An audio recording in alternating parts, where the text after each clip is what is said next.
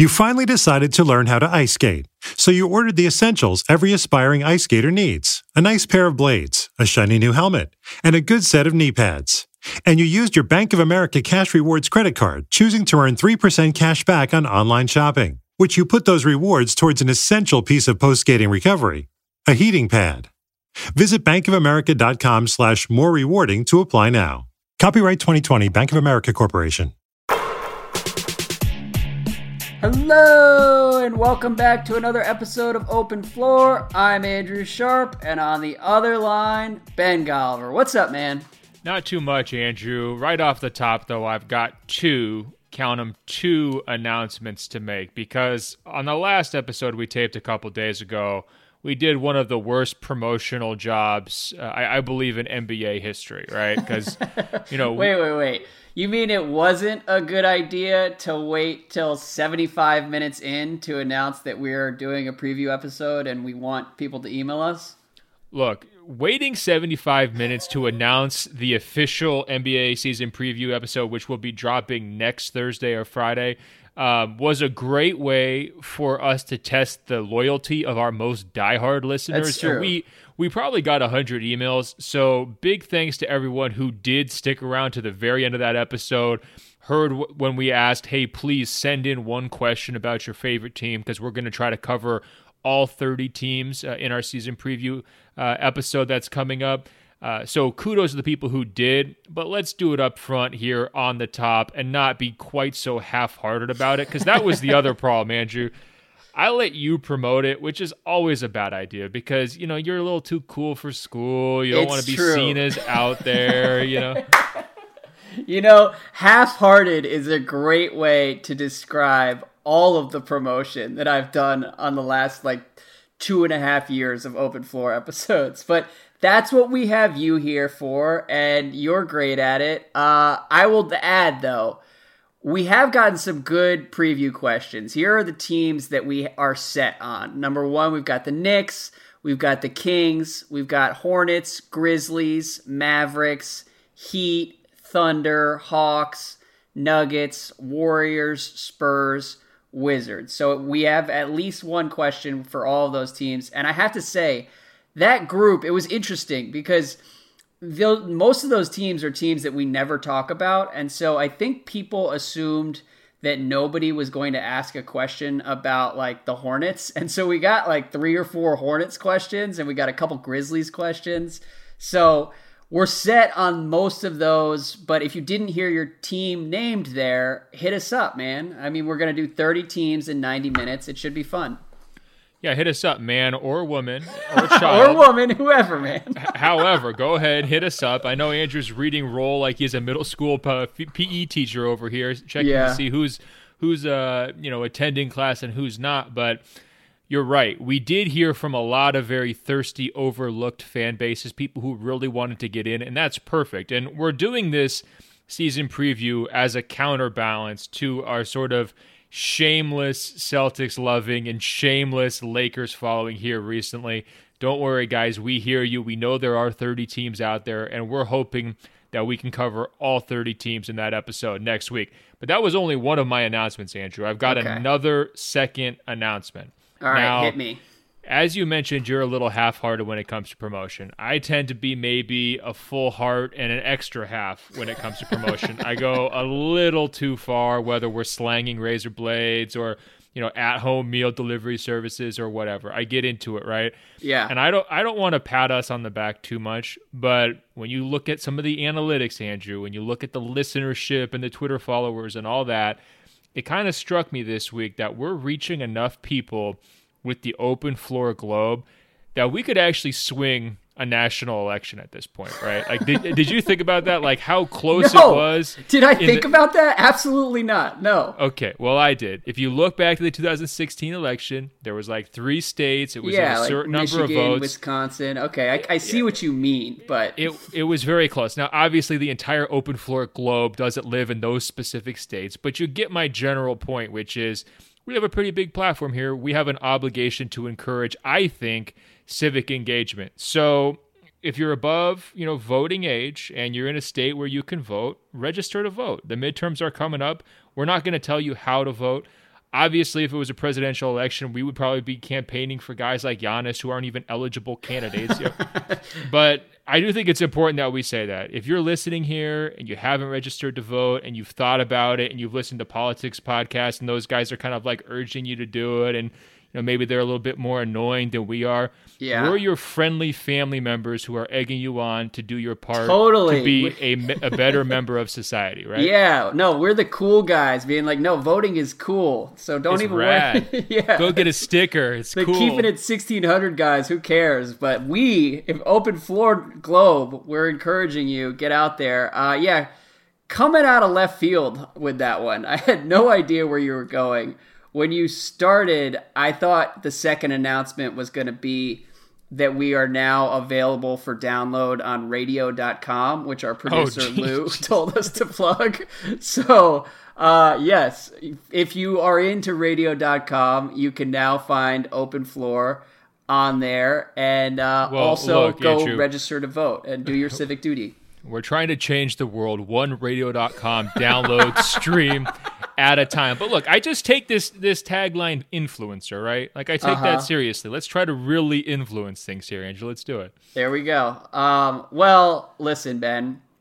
With that, we should get into the regular podcast here after our meandering intro and self-promotion. I cannot believe you said we could have swung a presidential election. It's possible. It's not out of the realm of possibility, okay? Sure, absolutely. Listen, so Ben is leaving to go to Michigan for the rest of the week. We're recording this on Wednesday.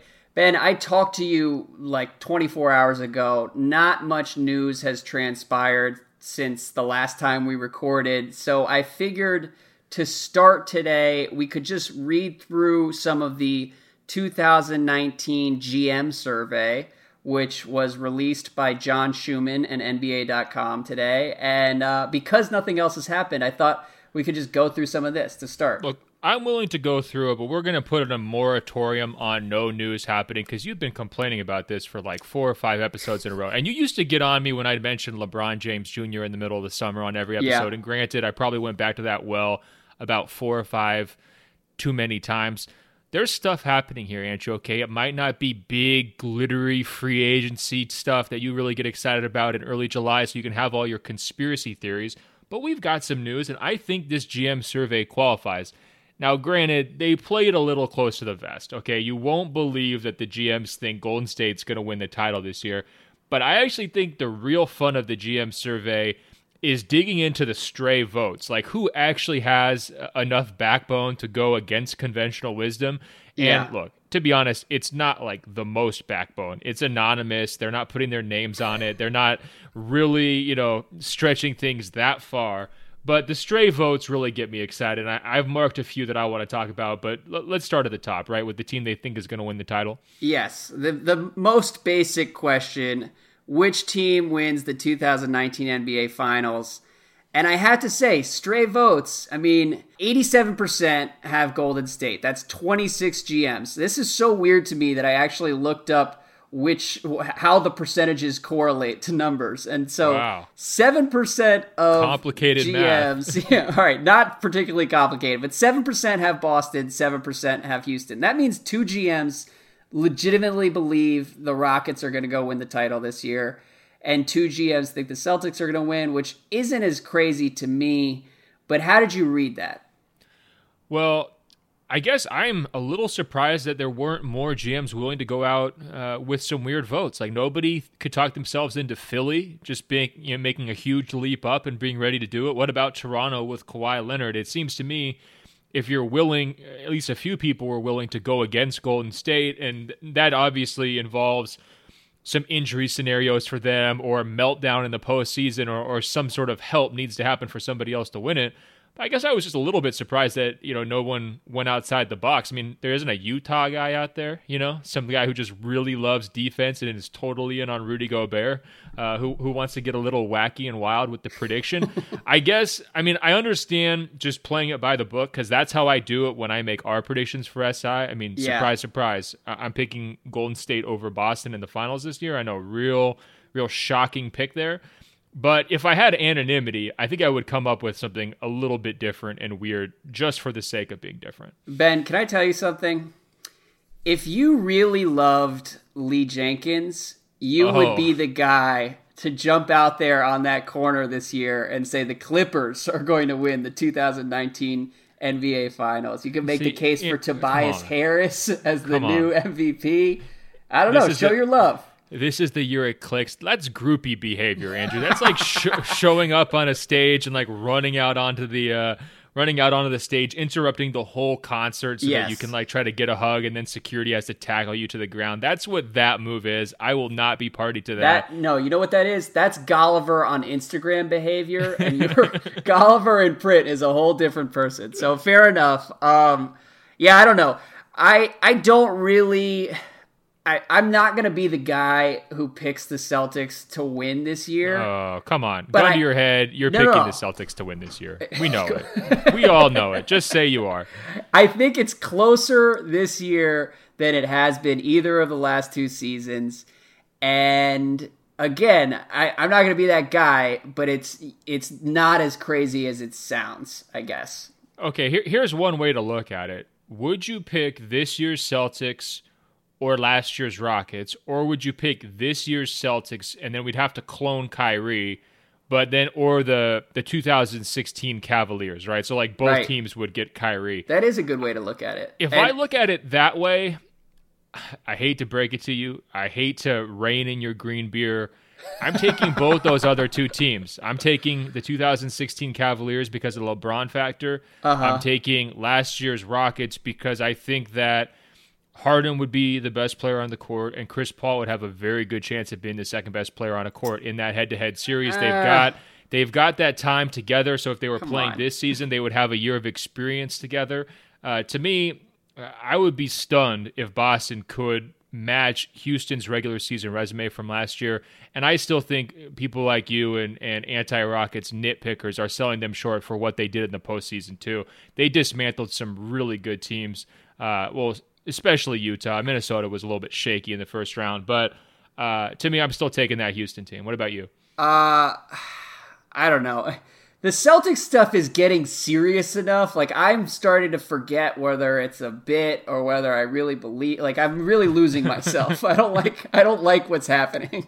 But I will say, the Celtics beat that Rockets team twice in the regular season, if I'm not mistaken, and both games were very close. Hayward wasn't there. Jason Tatum should be better this year. I mean, there's no way I'm picking that Rockets team over the Celtics in a playoff series. Are you kidding me?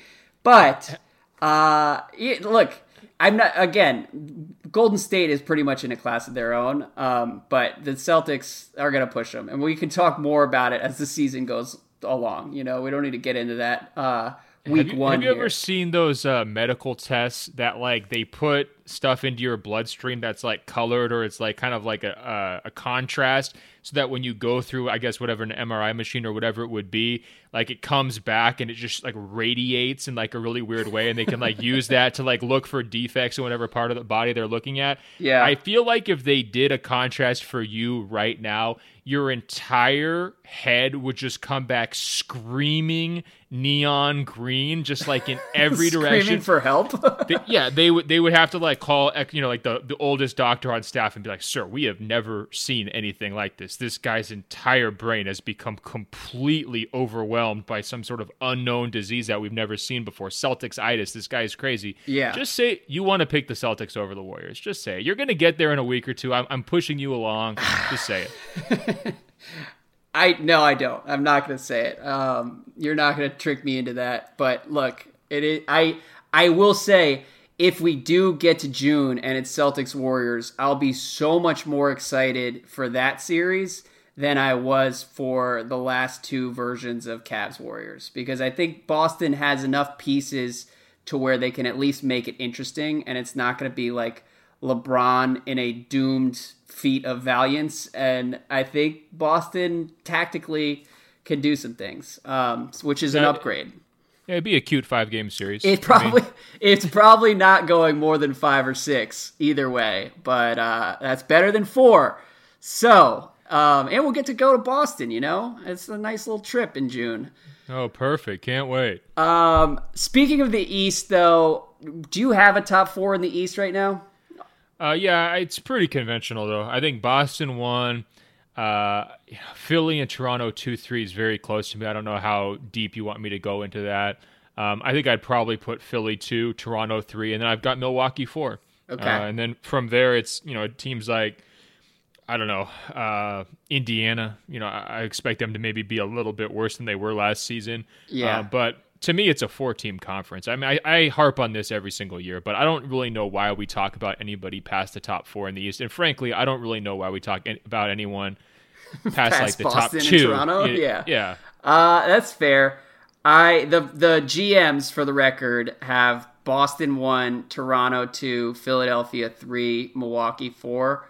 I would flip it. I have Boston, Toronto, Milwaukee, Philadelphia 4, Washington 5th. And it's funny because I have been giving interviews like with radio people, and they ask about where I put the Wizards, and for most of like the last month or two, I've been putting them 3rd in the East and feeling kind of like irresponsible about it.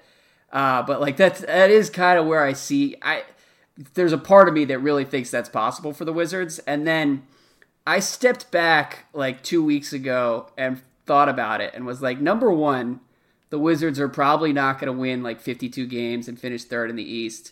And number two, it's so sad that my like reckless optimism for the Wizards is possibly finishing 3rd in the East, as if that is like cool or something that matters even a little bit.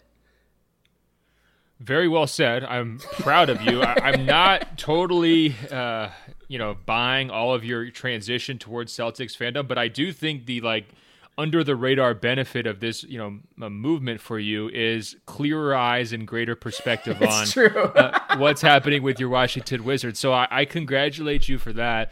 If we're going to do a shameless plug alert, people should check out the season preview magazine, because I did try to just ruin your entire hopes and dreams about the Wizards, didn't I? I don't want to spoil it too much, but I think that there's a chance this season for Washington, not only do they not reach that ceiling that you're talking about, but that stuff backfires so much in the playoffs that basically front office coach, absolutely hot seat territory after the season, and then the core I could easily see being broken up next summer. To me, it feels like the Clippers from a couple of years ago, in the sense that we already know they've been sick of each other for a couple of years. And at some point, just like the truth comes out and it's like, all right, we can't fake it anymore. We've hated each other for years. Exactly. And for some reason, that's just my gut intuition about this year's Wizards. We'll see if it plays out. I do think, look, their ceiling, you're not crazy. You're not a blind Wizards fan to say that their ceiling is 50-plus wins and a top 3 seed. That's where their talent level is. But we've also said that for the last 3 years, and they've never really put it together. Yeah, it was more just sort of an epiphany, like, wow, so this is it, huh? Like, dreaming about the 3 seed. Like, okay.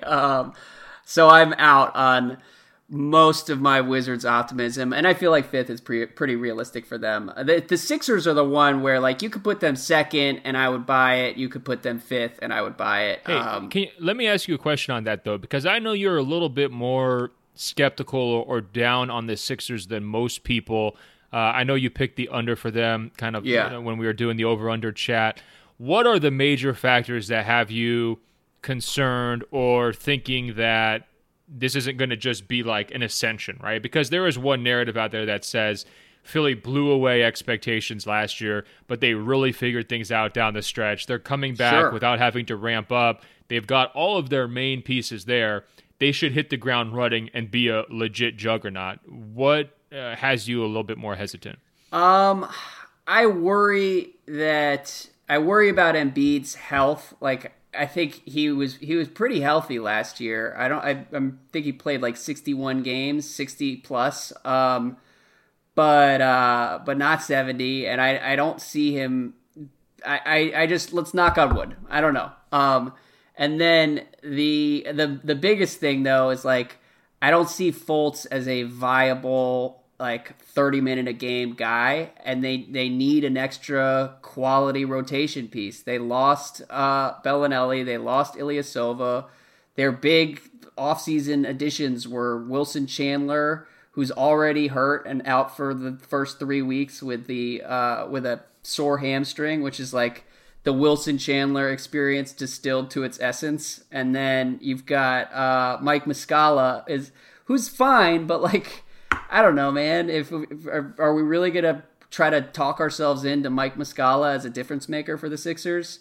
So it's gonna be all on not. Simmons. Yeah, I know that was a rhetorical question, but no, we're not. It's like, I don't know. I mean, it's gonna kind of be all on Simmons and Embiid, and it's asking them to do a lot. And I think they probably weren't quite as good as the 52 wins indicated last year. So I just think everybody should be cautious about projecting like a step forward. This might be sort of a lateral year. No, I kind of hear you. I'm actually kind of in on the Sixers. I think that their main five guys fit really nicely together. They're very balanced. If those guys enjoy good health, I expect a really, really big season from Philly win-wise. Yeah. And then also playoff-wise. And I was really impressed also by their first-round performance against Miami. Like, in hindsight, it's easy to say, okay, Miami, they're just kind of a scrappy overachiever team. They didn't really have a ton of talent, but Philly really worked them. And to do that sort of in your collective first trip to the playoffs together, to me, that was impressive. And, I think they're going to be, pretty good. I wouldn't be surprised at all if they're the 2 seed. Neither would I. If I had to bet off the top of my head, I would say regress a little bit for them. No, I hear you. And I think that they also have a chance to be right near the very top in terms of just entertainment value, watchability, whatever you want to call it. Those guys are going to be it's consistently great. I was really impressed. They were number 1 in Zach Lowe's League Pass rankings, and that is my experience with the Sixers. Like if we go back over the past year, Philly is the one team who I will watch no matter who they're playing, no matter what time the game is. Like, if I'm at home, I'll flip it on and see what's happening because they are just fascinating. Like, there are nights where they're, like, gooning out over people and just towering over people, and they look like the solution to small ball. And then there are nights where, like, they have no idea what they're doing. And so you get like a pretty wide spectrum, but it's all pretty interesting. Hey, one stray thought I've got about Markelle Fultz, because it does seem like he might be through the worst of whatever it was he was going through last year. And this actually applies to Kawhi Leonard as well. You know that old like MIT Sloan conference theory about like don't get stuck in the treadmill of mediocrity. It's better to be really good or really bad than right there in the middle. Did we see some player tanking last year? Like guys like Fultz, maybe his head was just a little bit like overwhelmed as a rookie, and Kawhi, maybe he started to realize like the Spurs weren't kind of going anywhere. Did they either consciously or subconsciously just decide to tank their own reputations as hard as possible, thereby setting up the big comeback, right? Like, did they basically do one-man processes? Because Kawhi gets himself traded, and now he's like, hey, I'm back. I'm Kawhi. I laugh funny. I'm a fun guy. I'm the face of the North, and here I am, ready to be an MVP candidate. And because things were so bad last year, he winds up getting way more credit for hitting a couple mid-range jumpers in a preseason game than he would have had if he had just stayed in San Antonio. And then Fultz, I'm seeing these videos go viral of him just shooting like goofy corner threes with like Ben Simmons trying to block him, and with the tagline, "This never would have happened last year." It happened 2 years ago when he was in college. We know this guy can hit a three-pointer. It's not some big revelation. He's a scoring guard who likes to shoot. I mean, come on. Yeah. To me, I think we've discovered the newest analytical forefront, Andrew. It's player tanking. And I'm actually curious, are we going to see media tanking? Is there going to be a point where you decide to pull a Fultz at some point during this season, just run your own podcasting value into the ground just to set up a big comeback, right in time for the playoffs? Are we going to see that? Maybe. I mean, it's a big risk. I mean, it's a big risk for Markelle Fultz to just tank his rookie season that way, but maybe it'll pay off. I don't think I'm courageous enough. one of your worst theories of all time. But I'm just saying, if you're Fultz and Kawhi and you're like, well, this season's going to be okay, not great. Is it better to just, run into it, face first into the struggle, make it as bad as possible so that you can open a new leaf? Is it better narratively? I'm just asking the question. I'm not saying that's what happened, but look, if Fultz is like most improved player and Kawhi is the MVP, I'm telling you, their struggles played a big part in that, right? By the way, that in general is one of the best hot take strategies, is to put something out there and say, look, man, I'm not actually arguing anything. I'm just asking questions. I'm just trying to start a discussion. It's so obnoxious. I learned this from you. Who else would I learn this kind of a strategy from? Of course. I'm giving you all the credit. You're my mentor. I'm not proud of it, but it is a staple. Here's the thing. My take sensei. I completely agree with you, though. Before we move on, the reaction to Fultz hitting that one jumper, I didn't know that it was only 1-3 that he had hit.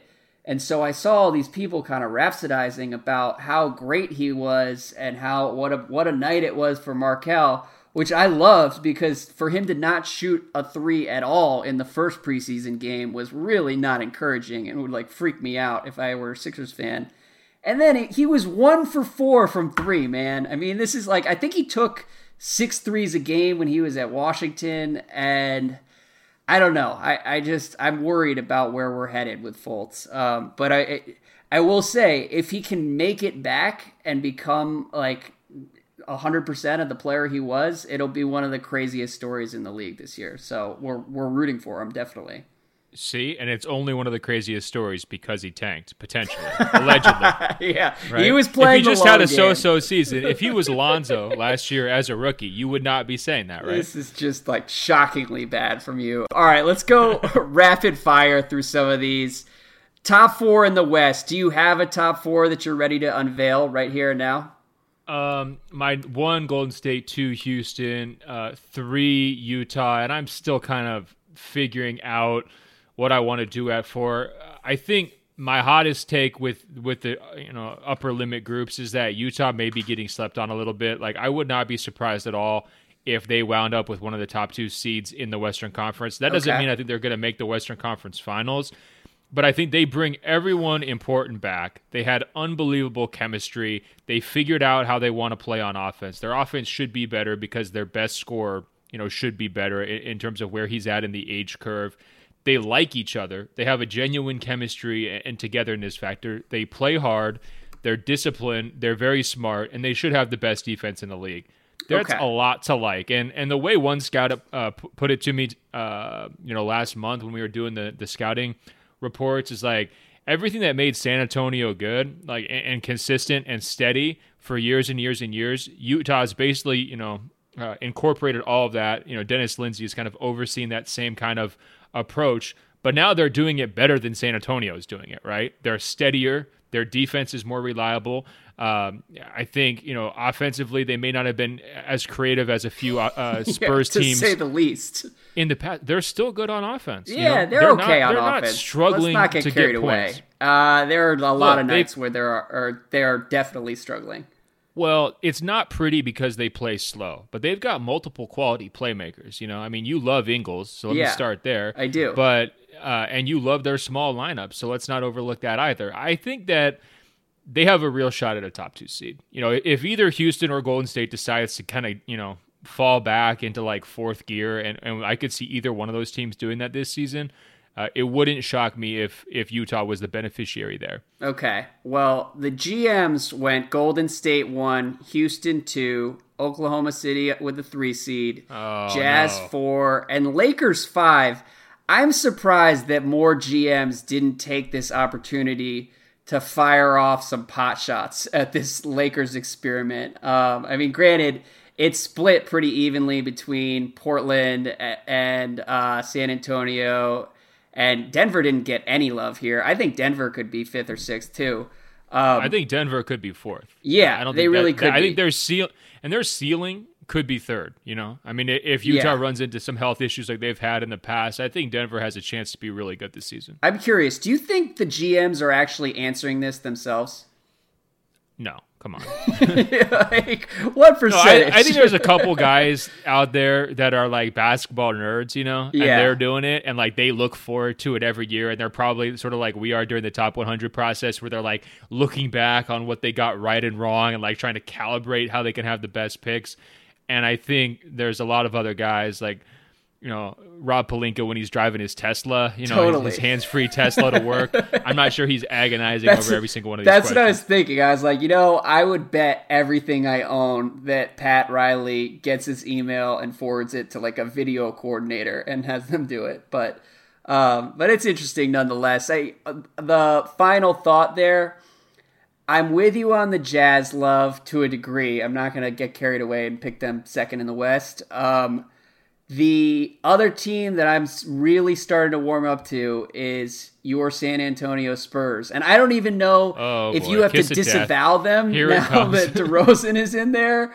But let me tell you, every single Dejounte Murray jumper story I am consuming. I am here for all your Dejounte Murray buzz in early October. And I think this is going to be a big year for me and one of my favorite pet projects around the league. Okay, so Sixers fans, when he just got done mocking you about Markelle Fultz's shooting, just do the ad-libs version, change Sixers to Spurs, change Fultz to Murray, and now he's 100% in. There's no consistency here. Can I tell you something? I didn't want to do this in the Fultz segment, okay? But I was thinking about it earlier today, and everything that Sixers fans are saying about Markelle Fultz is actually true about Dejounte Murray and Chip England. So, all due respect to Drew Hanlon and Fultz, I believe in Dejounte and what he's going to do in San Antonio this year. Only because there are like a handful of smart people who have actually watched him working out and said like it's pretty real. And the Spurs are not the type of team to kind of bullshit about that. So I don't know. I think the Spurs are going to be a problem. And of that second tier, they're the team I trust most. Well, I want to believe with you, too. I'm not sure I'm all the way there, but I am just nervous in the back of my head. I see you sitting on stage, at the next live Rights to Ricky Sanchez podcast next year with them like beaming up a graphic of Murray's 3-point percentage and Fultz's 3-point percentage to try to like explain to you why you're wrong. And I'm just worried for you, but I'm glad that you're ready to double down, triple down, quadruple down. Go for it. I would love to be wrong about the Fultz thing because it's not going to haunt Dejounte Murray if he never gets a jumper, but it will kind of stick with Fultz. So I'll gladly take the loss on this one if it means Fultz gets back to what he was. But I'm with you. Hey, why are the GMs so high on Oklahoma City? You know what? I don't know. That has been like an issue for the last 4 years with everybody kind of talking themselves into the Thunder despite obvious structural deficiencies. And I guess this is just what we do now. It is what it is. But moving on to the GM MVP. So LeBron has 30%. Durant has 27%. Do you have any thoughts here? I really think Giannis is going to win MVP, and I just LeBron. The closer we get here, the more skeptical I am of what the Lakers are actually going to be. Yeah, the GM's order for MVP was actually really interesting to me because they went LeBron 1, KD 2, Davis 3, Harden 4, and then they had others receiving votes, presumably 1 vote apiece for Giannis, Steph, Kyrie, Kawhi, Westbrook. Yeah. I mean, first of all, the love for KD, I like to see it. And I was actually going to ask you, is there any chance that KD or Steph winds up winning MVP if Golden State is like easily the league's best team this season? Does one of those guys have an MVP push in them, or are they just not even going to try? Because it seemed like they almost ranked this as who they thought their top 5 players were, as opposed to who they thought would win the MVP. Because I always defend KD, but I do think it's kind of difficult to manufacture his MVP case, right? Like, what's the narrative for him this season that's different from past seasons where he really struggled to even get much attention in that race? I mean, obviously he's going to be incredible on the court, but we know MVP voting tends to kind of go past that. Yeah. And I also thought it was interesting that the Eastern Conference wasn't really that well represented. It seemed like the GMs were just ready to say all the best players play in the West. Yeah, I mean, I actually, as far as the KD thing, I don't think it's as crazy as you do, and it's actually because of something that you said on the MVP podcast we did like a month ago. We've been talking about all this stuff for far too long, but you mentioned like there's a pretty plausible scenario where Golden State wins 68, 69, 70 games, and they are just so much better than everybody else that it would be almost uncomfortable to give the MVP to like Anthony Davis with 51 wins. And I think that's realistic for both Durant and Curry. And I like the idea that DeMarcus Cousins is going to kind of revitalize them and keep them engaged in a way that they weren't last year. So I'm not as quick to write off Durant, and I also think Curry belongs right next to him. I mean, it's a toss-up between those two, and it basically comes down to like who is more outrageous on a nightly basis, which again can go either way. Yeah, and that's what I'm saying. Like for Giannis and Steph to each only get one vote, that could look really funny, by the end of the season, where it's like, oh wow, okay, 1 out of 30. Good job. And the case for Giannis is basically the same as the case for Anthony Davis. I think like both of them are going to be out of this world every night. I don't know if Anthony Davis is going to have quite enough wins to really kind of round out his case, whereas Giannis is going to be in the East. He's coming off some, what did you call it, player tanking? It was like the Bucks were reputation tanking last year, and I think they were coach tanking, all right? They were definitely coach tanking, and there's room for them to kind of leap forward in a way that's going to underscore how incredible Giannis is. And so I like his chances, but it doesn't surprise me that a bunch of interns / like 60-something GMs don't really care about Giannis.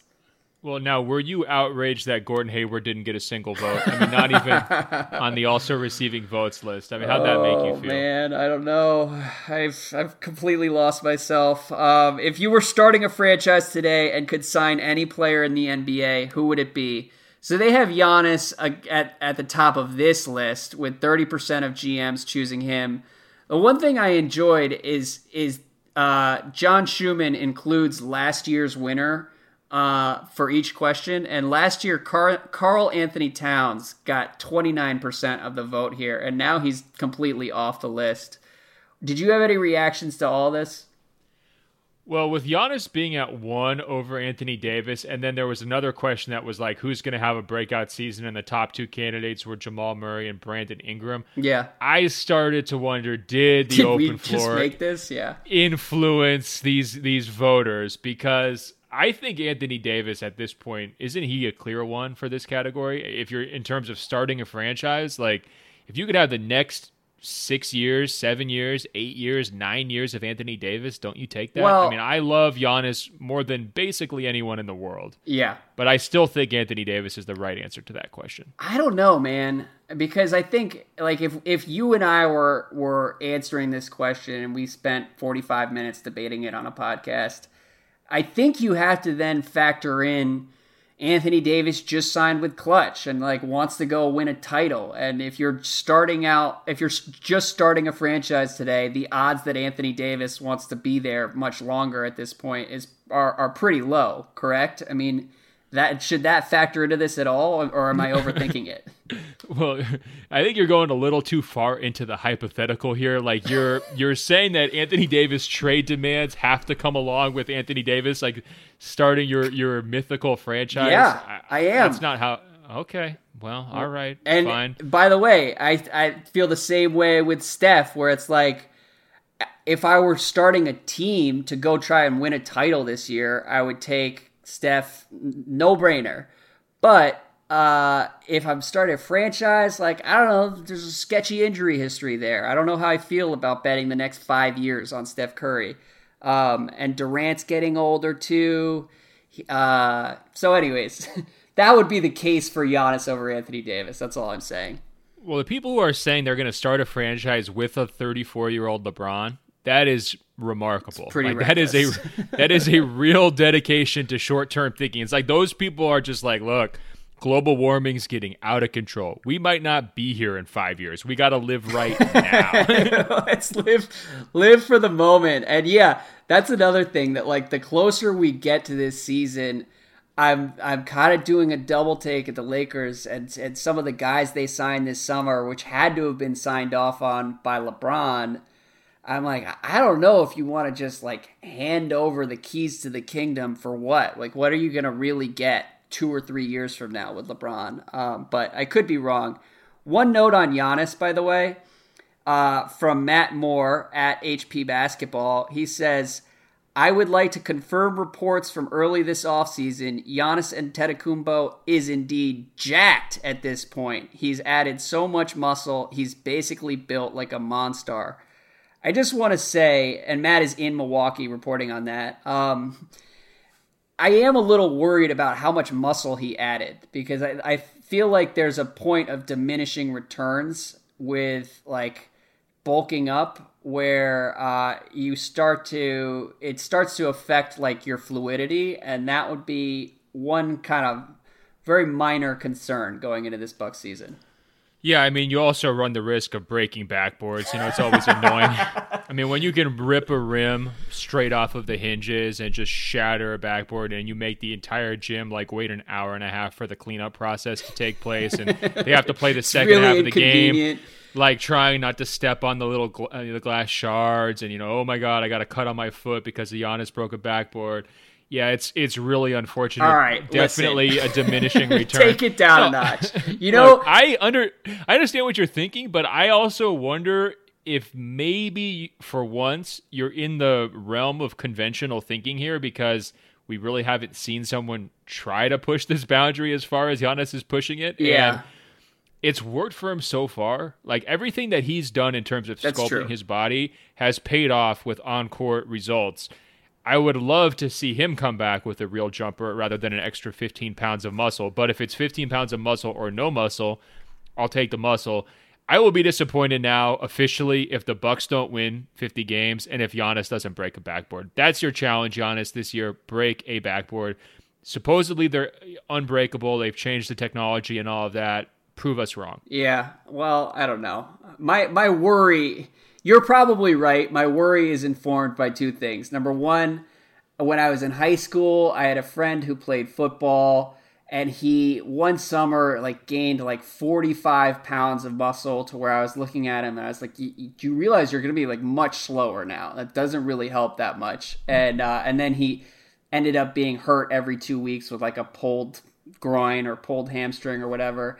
And then the other thing, I grew up in D.C. You probably don't know who this is, but LaRon Landry came into the NFL as a really good safety and then just kind of lost his mind lifting weights. And so anytime I see an athlete get super jacked, there was that picture of Giannis over the summer, LaRon Landry alarm bells go off in my brain, and I'm just this is not a good thing. Please calm down. Stop taking all that protein. But Giannis will probably be fine. The last time I checked, Giannis is a 6'11" point forward, all NBA level player. He's not some 5'8" shifty offensive lineman with needles sticking out of both cheeks. There right? you go. There might be a little difference between Giannis and your homie from your high school football team. Okay, this might be a different class of characters. Nothing would be more heartbreaking than Giannis becoming addicted to weightlifting and turning into the NBA's LeBron Landry or David Boston or whatever. He's not going to turn into my high school buddy, but anyways, Giannis is winning MVP this year. Who's the most underrated player acquisition? The GMs had Tyreek Evans with 13%, DeRozan 10%, Trevor Ariza. This is a boring question. I don't really have an answer here. Do you? I like that they gave Dennis Schroeder a little bit of love in Oklahoma City. I'm getting pretty close to ready to pick him as sixth man of the year. Okay. In large part because of, again, kind of team-wide tanking. Whenever Westbrook was off the court, they were basically unwatchable, and that's been going on for 2 straight years now. and arguably longer, but at least it was a little bit more masked during the KD era. I think Schroeder was a below average starting point guard. I think he's going to be a clearly above average backup. I think he's going to be in perfect position to kind of make his biggest offensive impact because they're so short on just creators in that second unit. Yeah. And I also think he's going to get a lot of minutes in closing lineups alongside Westbrook, where even though he's not the best shooter, he just gives you a secondary playmaker to do stuff and to be there in big moments. And I think he's got a chance to really make an impact on their just inconsistencies that they've had in the past, but then also on their win-loss record too. If Oklahoma City does jump, hold on though, if Oklahoma City jumps up to that 4 spot where the GMs think, Schroeder will be a big reason why. Okay. Can I ask you though, don't you feel a little uncomfortable trusting Dennis Schroeder to do anything positive? Yeah, he's not my favorite player. I would not invest particularly in his jersey. He's not a Golliver all-star. No, not at all. But look, we're saying you have a pretty narrow role. All you have to do is be better than their atrocious backup point guards for the last 5 years. This is very similar logic to what I've tried to talk to you about with Austin Rivers on the Wizards bench. And, we've run through all the ridiculous backup guards that Washington's had. I'm sure you remember the Eric Maynor experience, right? Yeah. Well, guess what? Eric Maynor experience actually started in Oklahoma City. They launched the Eric Maynor experience and suffered through that. They've had all sorts of just really rough point guards. Last year, Felton was in that role. There was a time where that worked okay for them, but Schroeder's a lot better than Felton at this point. Oh yeah, no, I believe in Schroeder, and it does. Even me though, it feels strange to be optimistic about Schroeder after how awful the last couple seasons were in Atlanta. Those Hawks teammates really seem to hate him. And Andrew, there's a theme here. What did I say earlier? Player tanking, right? Did that happen? Was there a little Dennis Schroeder player tanking? Make sure you get out of town so you don't have to be stuck in Atlanta. Look, seems pretty plausible. I'm going to let you continue to beat this drum for the rest of this episode, and then please never bring up player tanking ever again. But do your worst while we're here. No, I think that was clearly a poor fit in terms of what they were trying to cast him as. Hey, you're now the lead guy of this super young and up-and-coming team, and we're not trying to win basketball games. That was never going to work, right? And I don't really blame him all that much for it. I think he was effective at times when he was in a more narrow role in Atlanta, when he was surrounded by better players. Mm-hmm. I think his role this year in Oklahoma City will be more similar to where it was earlier in his career in Atlanta, where he was pushing a guy like Teague for starters minutes, right? And Teague's a solid starting point guard, nothing spectacular.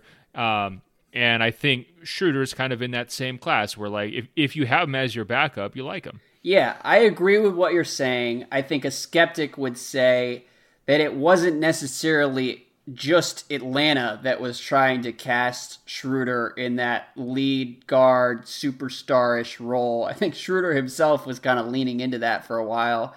But I believe that he is actually going to be kind of a difference maker for them, and he's one of the reasons I'm not totally down on the Thunder this year. I just know that I've mentioned that to a couple smart basketball people over the last few months, and generally I get laughed at, and so I'm happy though that you're on this island with me, and we'll see where it goes. It may actually work. Yeah, I'm just glad he's not on quote-unquote my team. This is the kind of thing where you definitely run the other way and distance yourself from it if it doesn't go according to script, but I think there's a chance that it could. Some of the other names on this list, like Isaiah Thomas, and a few of the others, Avery Bradley, which was a weird one because they didn't even acquire him during the summer. I don't understand at all the rationale there. I can at least see the rationale for having Schroeder on this list. Another name that I liked a lot actually was Julius Randle, because we talked so much about who the Lakers got rather than who they lost. And after 2 preseason games, I'm already convinced they would love to have Randle on this roster. He would play so many minutes for this group because they've got such a big hole in the middle. And I think the fit's going to be pretty nice there in New Orleans. And he probably just didn't get that much discussion because his contract size wasn't that big, but it was, for once, the Pelicans didn't drastically overpay someone, so kudos to them. I think that one would make my list if I had to answer this question. I'm really curious to see how it works with Randall. That's one where I just don't really understand why New Orleans would have the season they had last year, where they really seemed like they unlocked something special with AD at the 5, Mirotic at the 4, spacing the floor, and just kind of mauling teams. I'm not sure why you would go through that and then turn around and say, you know what we need? We need another big who's going to replicate a lot of what DeMarcus Cousins gave us. That just struck me as odd at the time, and maybe it'll work, but I'm in wait-and-see mode with them. Yeah, I feel you. Well, what are these other questions are you interested in? All right, 2 more questions. Which rookie will be the best player in 5 years? Keep in mind the GMs picked Luka Doncic overwhelmingly as the Rookie of the Year favorite. He got 43% of the vote. I think the next closest was like 17%. But as far as best player in 5 years, DeAndre Ayton got 27%. Jaren Jackson got 27%. Luka Doncic got 17%. Bagley and Kevin Knox got 13% apiece. And Wendell Carter got 3%, which seems low. It means he got 1 vote. Do you have any takes? Basically, the reason I'm including this is because I want to know whether you saw DeAndre Ayton go off the other night for 24 and 10 and 3 blocks. You're just not even going to mention who he was playing? He was playing the Kings, but they're an NBA basketball team, which is an upgrade over the Beijing Ducks. Are they? Are they an NBA basketball team? I think your point about Luka being viewed as like the impact maker from the jump, but maybe not the highest ceiling guy is interesting. I really like there's so many believers in Jaren Jackson Jr. Yeah. I mean, I think I would have been really close here between Jaren Jackson and Luka in terms of who I would have said to answer this question. I mean, I gushed about him for weeks at Summer League, and he profiles as just like an unbelievably high ceiling type player, big impact maker on both sides, and so young, incredible body already. Like, to me, he's an excellent answer to this question. I also like that last year's top pick was Josh Jackson. How'd that go? My heart just sank because somehow I missed that the first time, and I just glanced at it and was like, yeah, because I was really getting ready to give you some shit after like 4 months of harassment around Ayton, but I don't know. We'll wait and see. I think Ayton is going to have a much better trajectory than Josh Jackson as a future star of the Suns franchise. We'll say that. No, I'm with you. And there, on one other Ayton-related note, I don't know if you saw the next question, which was, which rookie is the biggest steal given where he was selected in the draft? And most of the people said like Shea or Svi, Wendell Carter, like obvious choices. A couple people have said Doncic, which I think is another pretty obvious answer. Somebody voted DeAndre Ayton. They gave DeAndre Ayton a vote for being the biggest steal in the draft at number 1. So either DeAndre Ayton's mom is a GM, somehow Ryan McDonough found a way to like vote for his own guys, or maybe do you think it's Danny Ainge laying the groundwork, trying to coax Ryan McDonough into believing in sort of like this win now vision so that he can somehow like peel away like a Bridges or a Josh Jackson in trade for like a Terry Rozier? Like, come on, Ryan, you got to steal, man. You got to steal the draft at number 1. How often does that happen? Why do you trade for my backup point guard? Definitely worth overpaying. You're ready to win right now. Somebody out there has a plan to explain this DeAndre Ayton vote, and I want to know who it is. Okay, flip side to that discussion, though. I do think you could make a good case for DeAndre Ayton being the most underrated rookie in this draft class. Do you agree with any of that? It's possible. Just because he has been nitpicked and ripped apart pretty thoroughly by the online intelligentsia, the nerderati or whatever you want to call it. That's how I feel, and I have to fight back the temptation because you've made Ayton my guy. He was never really my guy. I went to profile him, and we had a He's fun your favorite couple of player. days. I'm not like a diehard Ayton believer, but it did amuse me to see how many draft experts like came out peacocking the week of the draft, like DeAndre Ayton is 8th on my board. Like, he's fine, but I mean, I don't know how you play him. Like, there's like there was a lot of that shit where it's like, okay, calm down. Like, it's fine to like Doncic more, but you don't have to act like Ayton isn't also an elite prospect. And I do think he's going to put up really good numbers in Phoenix this year. The question with him is going to be, how much does he contribute to like actual contending? But he'll be good this season. Yeah, I'm not sure that's a question this year. They're not contending. Well, no. So. What I mean is, like, 4 or 5 years from now, we'll probably be having some good debates about what DeAndre Ayton actually does for a contender.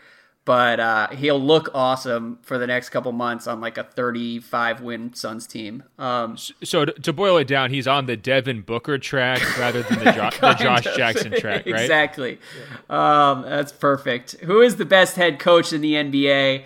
I included this one simply because finally Brad Stevens is getting some love. At long last, 47% of GMs, which is actually higher than most winners of all these questions. 47% of the GMs in the NBA think he's the best coach in basketball. Yeah, I mean, he's Quinn Snyder with a propaganda apparatus, right? I mean, that's become popular to say, but I mean, I don't know. Quinn Snyder's fine. I wouldn't. But speaking on behalf of the propaganda apparatus, you have a counterpoint. I think Brad Stevens has done more with less. And there are a lot of people who would say Brad Stevens has done fairly well with a team that is full of top 10 picks and has been really well positioned to go like make playoff runs every year. And I think that's certainly one way to look at it, but let's not kid ourselves about what some of the, like, is Marcus Smart really like a top 10 pick in terms of production? I'm not sure, but Stevens kind of gets the most out of him anyways. Yeah, look, all jokes aside, he would have won Coach of the Year last year if Kyrie didn't get hurt. He's almost definitely going to win Coach of the Year this year. You know, something really loony would have to happen for him not to win it. In terms of his toolbox, whether it's play design, lineup management, getting the most out of his guys, like you mentioned, establishing a culture. I mean, basically everything you want a coach to do, communicating clearly, standing up for his players in public. I mean, he just checks every single box. So if there are people who are serious about nitpicking Stevens still, they're nuts. Yeah. He deserves the credit. I don't know if I would have him over Pop or Kerr, but he is in this conversation. And I was surprised how many people did put him over both those guys this season. I mean, that's an awful lot of respect from sort of people who are in the general vicinity of being his peers, you know? Yeah, and I think it probably is a byproduct of that playoff run and him actually winning something, because I think that was sort of the biggest knock for a while, is like Brad Stevens hasn't actually had that much success. But last season's playoff run was pretty impressive. With that, it's time to move on. We could do a couple minutes on Durant. We could touch on the Kings real quick. But thank you to John Schumann, who puts together this GM survey every year, and it's always fun it's great preseason reading. So go read the full list at NBA.com. Honest to God, there are like 50 questions. It's all pretty interesting. But moving on, I wanted to touch on the little buzz that's beginning to percolate on the internet. Our friend, Chris Haynes, said yesterday, I think he was on Undisputed, he said, the New York Knicks have a very good shot at luring KD away from the Bay Area. The allure that the Lakers had for LeBron, the building, the culture, that's the same way KD feels about the Knicks. Have you been hearing some of this too? Well, first of all, I want to give Chris Haynes credit for two things. First, new job at Yahoo Sports, so congratulations to Chris, making a big move himself. Second, another big move. He followed me on Instagram last night because I saw him at the Lakers game. So congrats, Chris Haynes, for joining the movement. But oh, Jesus Christ. I hear a lot of people who it's true. Check my follower list. I think a lot of people want this to happen. I think a lot of people are trying to wish this into reality. I hope KD doesn't get bullied into it. We know that he is a very, someone you can get into his ear. You can kind of coach him and steer him different places. I mean, I'm still not convinced that the Golden State move was like fully his decision. I think maybe by the end of it, he was swayed by, their pitch to him and the allure of being able to finally get a title. Whoa, but really? Just the way he presented himself all the way in the run-up through that postseason, what he told Khalid Jenkins when they were in Oklahoma City about how it was, building this like skyline and turning Oklahoma City. I mean, he really did a quick 180 there, and I think that gets glossed over a little bit in the retelling. So with KD, I guess point blank, I would say everything's always on the table. He's clearly wanted it that way by taking these very short-term contracts, going year by year and kind of reassessing. But I would still say the odds are way better than even that he stays in Golden State next year. Okay. That's pretty interesting, because that isn't what I've heard. As far as going to Golden State initially, what I will be curious about for many years until we find out one way or another, or I have some sketchy conversation where I find out, like, I would love to know what role Nike played, because, man, it was convenient for them to just slide Durant in next to Steph and have him kind of overshadow Steph for the last couple of years. And it worked. And we joked about that at the time. Remember, we were like, oh, they're going to stomp on Under Armour's buzz. And I think some of us, we kind of laughed and like, well, it's still just Under Armour, like whatever. But I mean, do you hear nearly as much about Under Armour today as you did 2 years ago? Not at all. And it wasn't just Under Armour at the time. I mean, Under Armour really had a lot of positive momentum after that big Steph season, like the 73 win year. And yeah, a lot of that has been zapped. Okay, well, stop beating around the bush. What have you heard about KD leaving Golden State? Well, all summer long, you'd hear people kind of reference Durant to the Knicks as a real possibility, and I had a conversation last week where it was like, it was somebody I trust was talking about Durant to the Knicks as if it was sort of a foregone conclusion, and I pushed back a little bit to be like, look, anything can happen, and it really does sound like a little bit of a LeBron Lakers situation where like there have been conversations already. And who knows what it'll turn into, but it's like this is in a different category than Kyrie Irving and Jimmy Butler conspiracy theories, Like this is, the wheels are in motion to some degree, or to an unknown degree. Okay, so make the case. What do the Knicks offer KD he would want? That's part of what I was pushing back against. I was like, man, this would not be the greatest decision for Durant, but they would give him They would give him a clean slate on the reputation, right? Because he wouldn't be the front runner. They would give him an opportunity to be the best player in the Eastern Conference, to lead his own team again, without any other conversation about is it Steph's team, is it KD's team. It would give him a huge market. It would give him, greater. I would argue probably greater off-court opportunities than even the Bay, just because he would be the sort of the singular face of it. It would be a huge, huge deal, and that's, I'm sure, part of it. And I think Durant has always liked and respected Porzingis, and that we'll have to have a separate conversation about Porzingis at some point, because I think there are more question marks there than we have acknowledged collectively as like a basketball community.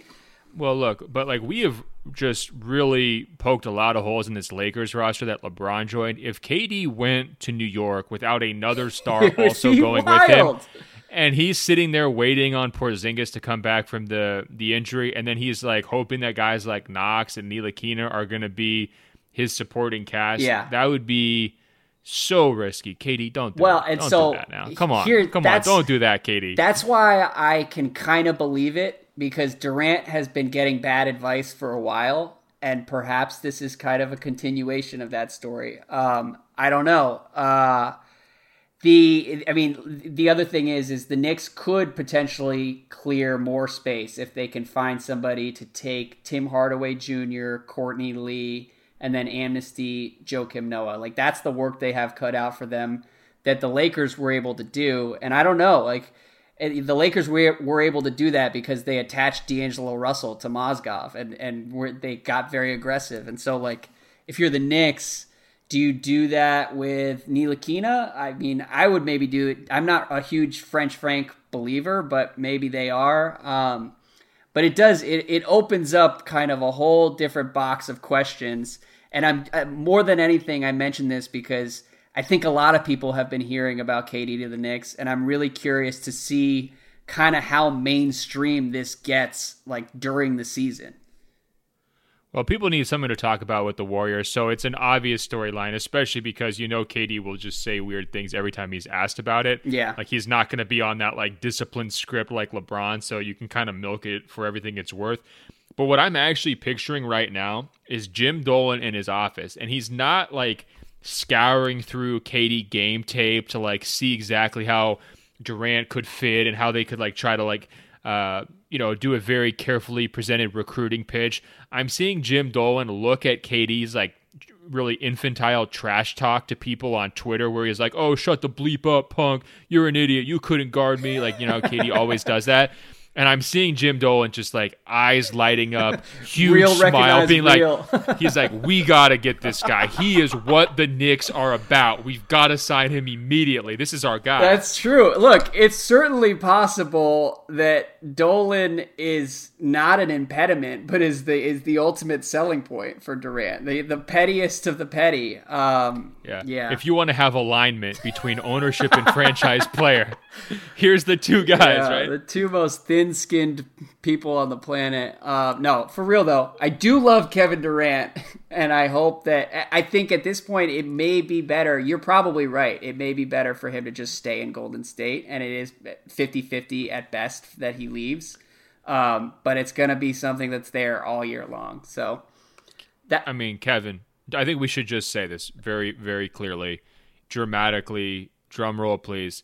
Kevin, don't do it. Just do not do this. Whatever advice you're getting, people are planting these seeds in your ear, probably involves a YouTube channel or some other weird promotional, work that you've tried to do here over the last couple of years that hasn't totally gained traction. Look back on everything that's happened in terms of some of the advice you've received and ask yourself whether that's been the best advice and whether you want to continue going down that route in the future. Yeah. Stick with Golden State. You're in a great place. Rack up the finals MVP trophies, rack up the titles, put yourself above Bird on the all-time small forward list.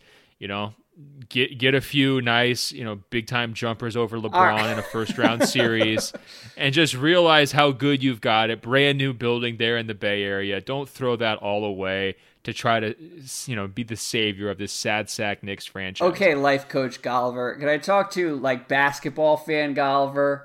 Can you at least acknowledge that if he went somewhere else next summer, it would make the whole league a lot more interesting? Andrew.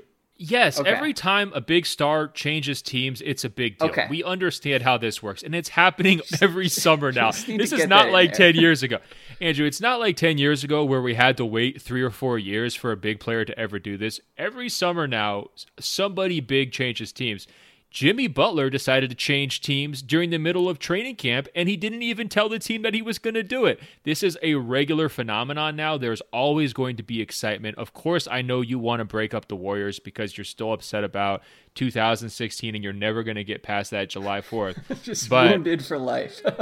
Yeah, there's lots of different guys who can change teams and make things interesting. I don't think KD should do it. The only scenario where he should go to New York is if he's got another top 10 guy going there with him, so that they can be sort of immediate contenders right off the bat. None of this, like, buying time, because he's not in the same stage as LeBron is right now, where, like, let's be honest, LeBron's best winning days are almost certainly behind him, right?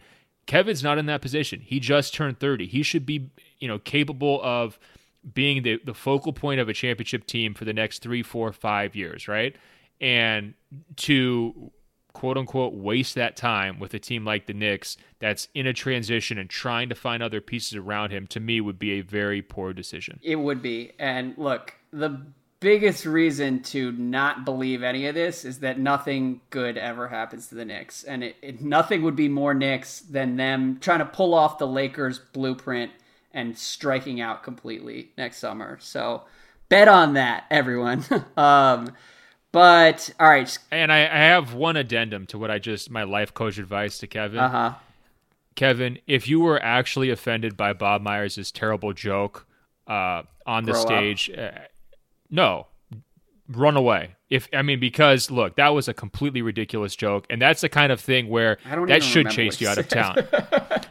Okay, just to reset remember Bob Myers was like joking about how like Kevin wasn't really in the same like part as, he hasn't been there as long as Steph, and like there was this big laugh about, oh, Kevin's the new guy, when he had just won the Finals MVP.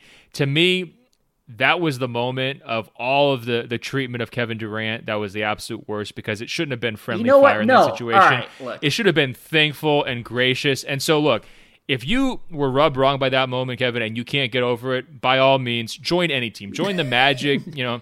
Just go do a spite signing. Go join the Kings, whoever it might be. You're pulling me into this. Durant last year, a lot of the talk around that team was like he didn't necessarily feel part of the group and he was kind of in his own world. Let's be real here. That's how you become part of the group. Like, friends bust each other's balls and give each other crap, and it's just like how it works. And to be able to take a joke is how you kind of like endear yourself to everybody. And for show him respect to the guy who did it. Super weird. Like, come on, KD.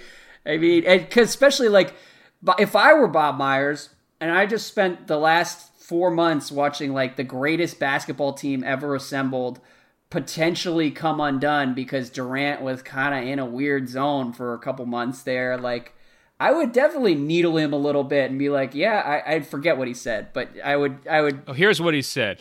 Bob Fitzgerald came in and said, last year you told Steph he could have whatever contract he wanted, and you just said that about KD as well. And Bob Myers says, well, that was different. Steph's been here since the way before days. He's earned it. Basically saying that KD hadn't earned, implying that he hadn't earned what he, any sort of negotiating leverage. KD can have whatever contract he wants. It shouldn't be a joke. He should be there, frankly, on his hands and knees, bowing to Kevin Durant after that finals performance. And I'm just saying, if he really did take offense to that, if it's not just something he was able to kind of get over, then he should leave, and he should go anywhere, and it should be as crazy as he wants. All right. Well, there you go. There's your life coaching for the podcast. Let's do a quick podium and then bounce. So first from Sean, he says, I was glad to hear Ben call out Andrew and his pronunciation of sycophant. My dad always pronounces that sycophant, and it drives me nuts. I've corrected him at least a dozen times. That said, sycophant isn't a word you hear spoken out loud every day, but subsequent is, and it's definitely pronounced with an sound. Until today, I have never heard a human pronounce that word the way Ben did. I think you said, I was trying to remember earlier, was it subsequent? Yeah. So look, a lot of people finally came to your defense and said you got one right. I was in the moment. I didn't realize I had said anything incorrectly.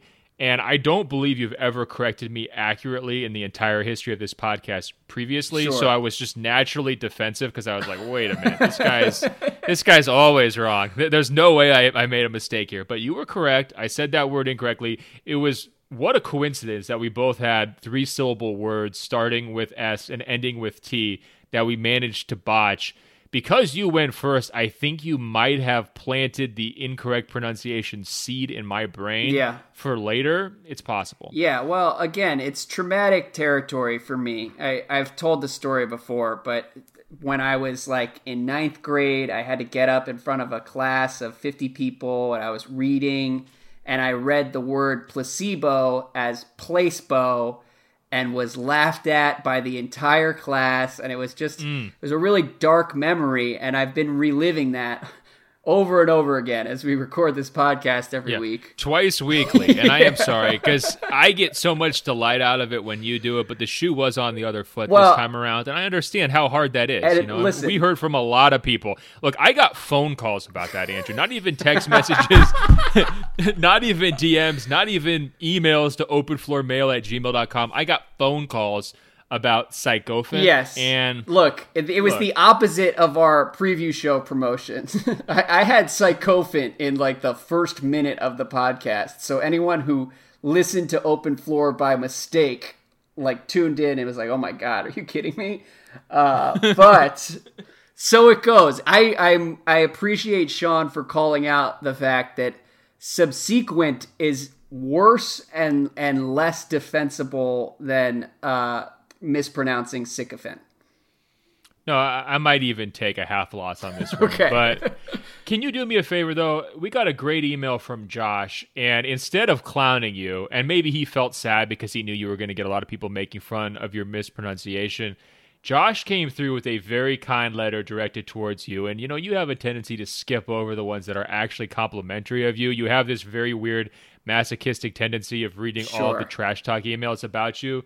So I know it's a little weird to read an email where the guy's praising you, but can you please read Josh's email? Okay. I also want to add, Marcus is a teacher who listens to Open Floor, and he said, I made sure all my 10th graders could pronounce both subsequent and sycophant today. So shout out to Marcus. Open Floor in the classroom. Everybody get out and vote. We're just trying to change the world.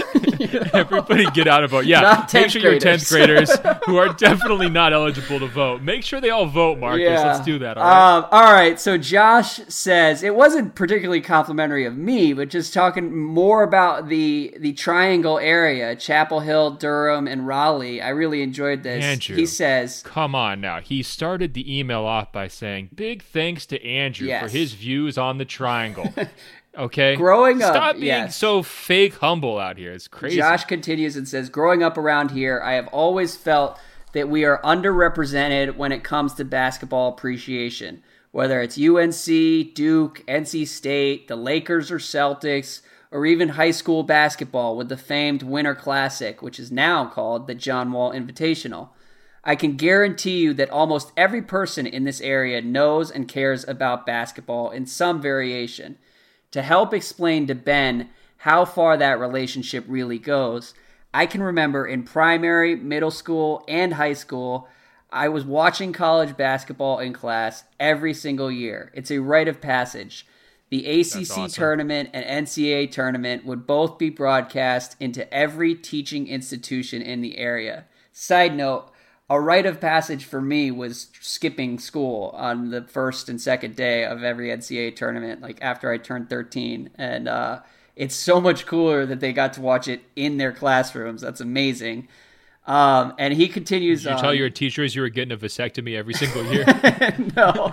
Because that's like the new thing now. I mean, all these podcast advertisements, like, hey, if you want to watch the first day of the tournament, go get a vasectomy. I do not know what podcast you're listening to, but I look forward to one day reading vasectomy ads on here.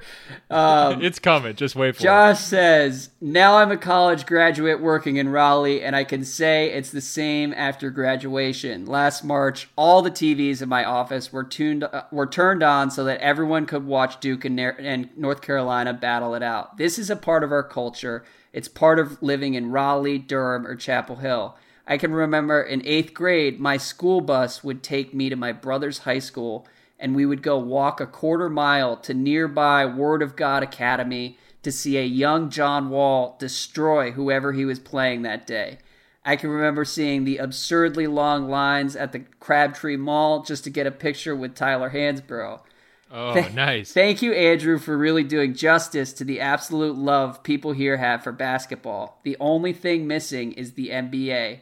We have elite high school teams, elite college teams, and now we need the NBA franchise we deserve. So, great email. It really was. The only other thing missing besides the NBA for Raleigh was obviously you documenting any of this on Instagram stories. But this is what I'm talking about. I love the passion that came through with that email, these great personalized stories.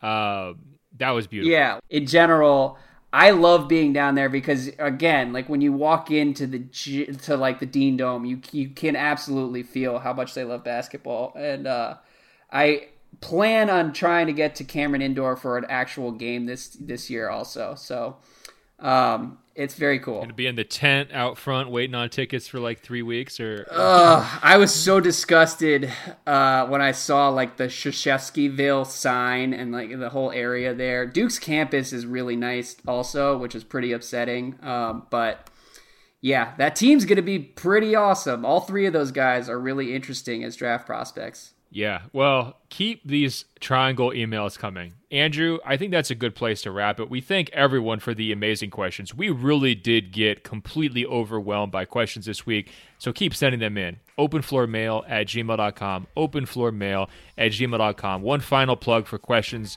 that are team-specific questions that we can read on next week's NBA season preview podcast. Also, check us out on Apple Podcasts. Find our page, 2 words, Open Floor. When you search, scroll down, it says rate and review, tap 5 stars. It's just that easy. We're also on the world famous radio.com. I was going to say, don't forget to check us out on radio.com and don't forget to register to vote.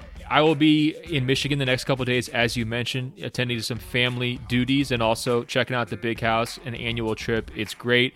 Andrew, until next week, I will talk to you. All right, man. Take it easy. Another great edition of Open Floor is in the books. Did you know Locked On has a daily podcast for all 30 NBA teams? If you're a Lakers fan, search Locked On Lakers. A Celtics fan, search Locked On Celtics. Warriors fans, search Locked On Warriors. Yes, all 30 NBA teams have a daily bite-sized podcast on the Locked On Podcast Network. Search on Apple Podcasts or Google Podcasts for Locked On, your favorite team. Or tell your smart speaker to play podcast Locked On, your favorite team. It's the Locked On Podcast Network, your team every day.